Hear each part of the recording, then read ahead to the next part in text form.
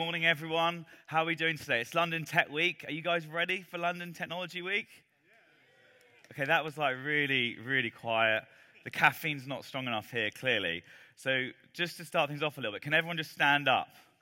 We'll get some blood flowing here today because you need to like wake up a little bit more. I know everyone's jet lagged.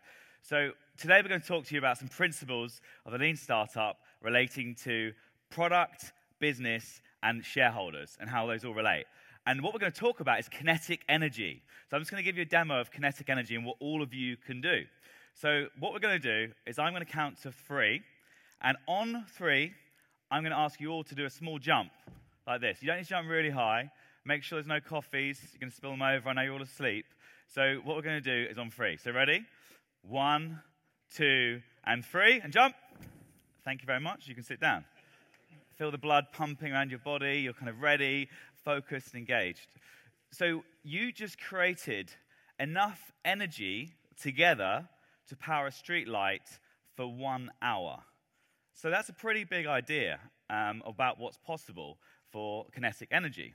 Now, another thing that could be possible is I could click through my mind, but I don't actually have a clicker. So I think there's a clicker somewhere. We're going to find one. So we're going to do a little dance and grab the clicker. So today the program is really going to go on, it's in my pocket. Here we go.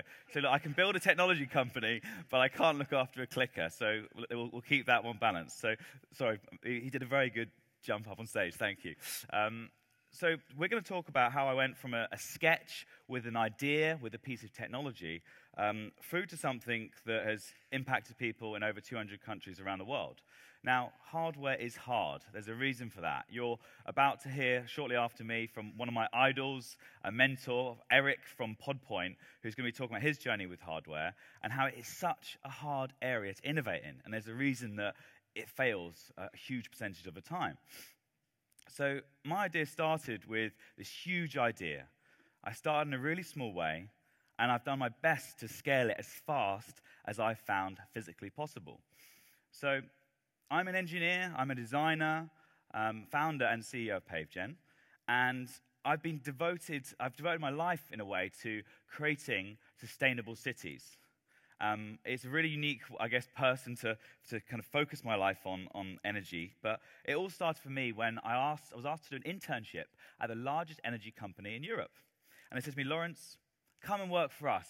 And we want you to build us a streetlight that is powered using the energy of the sun. So off I went into this big energy company and tried to build a technology that would work in cities. The problem is there's not very good solar in cities, and it was really hard to make it work. So at the end of the year, they said, Lawrence, you're fired. Get out. So my first ever job, hanging my head in shame, I left that business. And I guess I had to have any sleepless nights. Age 22 at university, clearly what most 22-year-olds do is have these sleepless nights dreaming about energy. I may not have had a girlfriend at that time, but kept thinking about this idea of what if we could generate energy from human footsteps? What if we could make it commercially viable? And what if we could make this technology something that could be standard in all future cities? So I started with a concept out of Loughborough University. I started in my bedroom. I was hacking a technology, and maybe this video is going to play. It might be playing behind me. You guys might see it before I do. Of me in my bedroom playing with bits of metal, trying to make it work. So I had to really find a way to take this technology from a concept to something that was possible to construct. So I went to my lab at university. I spent 14 hours building it in one go, taking bits of wood, bits of duct tape, a piece of chewing gum left over to hold it together, to make a demonstration to show that it would work. And then the struggles from there went on to, I tried to raise investment. I went to 150 venture capitalists, and they all said, Lawrence, forget it, it will never work. Then I went to my university, and they said, Lawrence, this is a great idea. Give us 70% of the business. So I said, no, forget it. Then the government had a high technology advice group, and they said they'd look at it. So I'm waiting at home, in my bedroom, playing with my paving slab. Phone rings. I answer the phone, and they say, Lawrence, we've got news for you. Here I am, all excited. It will never work. Don't bother. So here I am, hanging my head in shame, really upset, nothing, almost thought about giving up. And I thought about how do we, I've got to make this real. And I guess the first part to start on with this is the big questions about a product. So, it's a floor tile, it generates energy, but how do you make this thing, how do you take it to the next scale? So the first part is about people. You've got to get people wanting to engage in it. The second part is survival of this product. Now, you don't think about it, but a floor is a really tough area to engineer around. And you have to make it work. And then finally is about, will people pay for it? You can make a lot of cool stuff in this world, but you've got to be able to actually sell it. You've got to be able to get beyond that hype cycle. So the first thing I did was I had to find the easiest possible way to test that technology. The way that wouldn't take me 6 months of working with construction companies and government consortiums. So the best way I found to first test it was to take it, and there should be some sound coming up here in a second. So I'll just go start that again. So hopefully we'll get a tiny bit of sound on this video. So I took it to a school, and maybe you can turn it up a little bit, guys. And I installed it in my old school illegally. And this happened. So I took it to the school. They didn't give me any permission. There was no British standards for this technology, and I installed it. And they didn't arrest me, thankfully. But what was really interesting is that the kids found energy fun.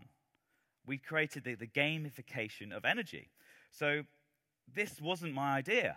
My idea was to go out there and make an energy product that would power every city, but suddenly these kids are making it fun. So we thought about that and really tried to keep persevering as part of the core principles. We thought about maybe pivoting and making it just into a fun company, but really persevering with the idea and trying to build in added functionality. The next part is about customer feedback loops. So we made the tile, and when you stood on it, it would light up, like you saw in the video. It would light up, it would look really fun and be really engaging for people. So we went and installed it at West Ham Tube Station. It was great. The best engineers in the world had helped me install it.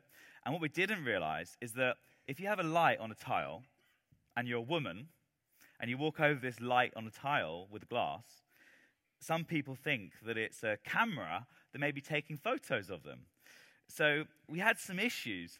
The media had called it PervGen.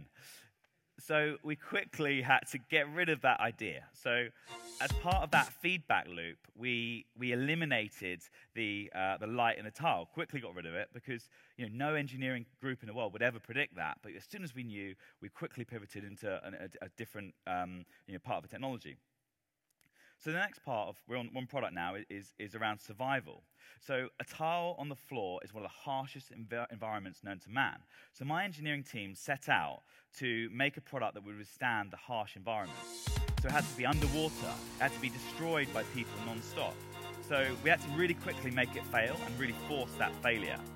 So we made a little video of it. Now, a confession to make is there's no air in the tank on this video.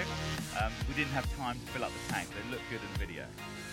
And then finally, would people pay? So I just had all this, the government said no, VC said no. So I went to install it illegally on a building site. So it's 2 in the morning. I went to go and install it. I think we've got Gareth in the audience today, who is the guy that 6 years ago I dragged with me on that building site. Gareth, raise your hand. Round of applause for Gareth.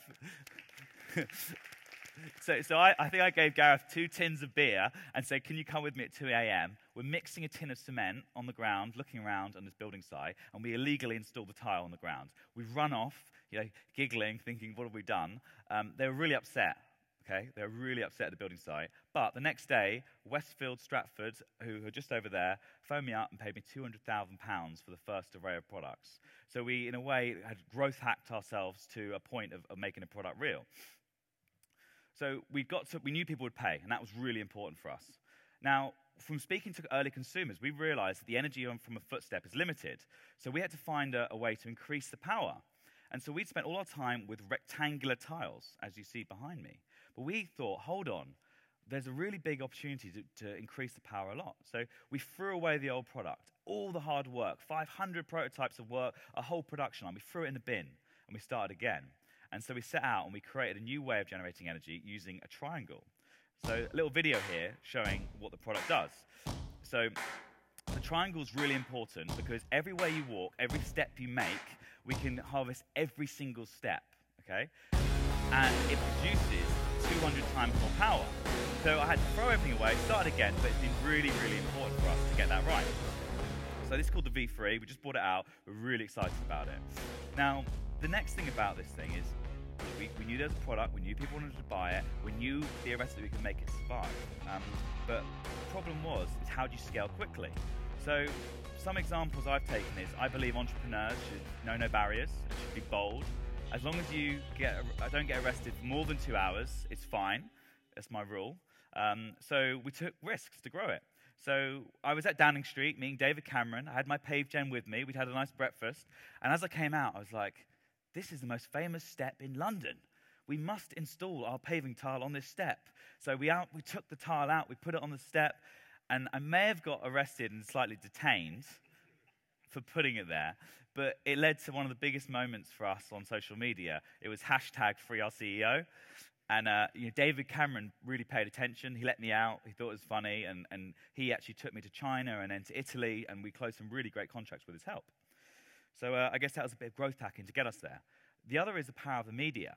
So one thing I realized early on, I found out about a lot of certain journalists who I really want to speak to are cyclists. I'm a big cyclist. So I made sure I made friends with them. I went cycling with them. And they really liked what we did. And they wrote the first stories about us. So we were getting headlines all around the world in the early part of the business because I'd befriended the right journalists at the right point in time, and they believed in what we were doing. And at one point, we had a tweet every 42 seconds for something like 70 hours that was going around about us. Sadly, it didn't actually have our hashtag in it, but it still was getting the word out there about what we're doing. The next part we'll get onto is how to break it fast. Now, I really wanted to find the limit of what PaveGen was capable of, so I thought, we're headquartered in London. We have a nice small team in London. Let's go and take it to Nigeria and Rio de Janeiro because that would be really easy. Now, it wasn't easy, but the great thing we learned is the failures of the product really quickly. So I took it to a favela this is the Morro da Mineira favela in Rio de Janeiro. It's part of the Make the Future project. And what we did is we said, look, there's a soccer pitch. Let's put 200 tiles into a soccer pitch and use the kinetic energy of people playing sport to turn the lights on.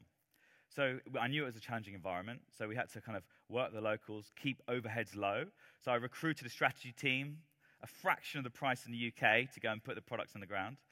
But what we learned is that this favela was controlled by warlords. And then the layer below that was by drug lords. So I got to the favela, I ran up to take some photos to share. I got 3 death threats came from down the mountain to me. And it was pretty worrying at that point. And what we showed is that the kids started to understand what was going on and take part in that process. And then I did a talk, and we translated it to Portuguese. And a lot of these locals saw my talk, and they suddenly understood what was going on. So to really work with the community, the kids were part of us, helping us install it. The locals understood what was going on. And then on top of that, we created this social change. So we spent time with them in the evenings. Everyone was saying, you must have security in this favela.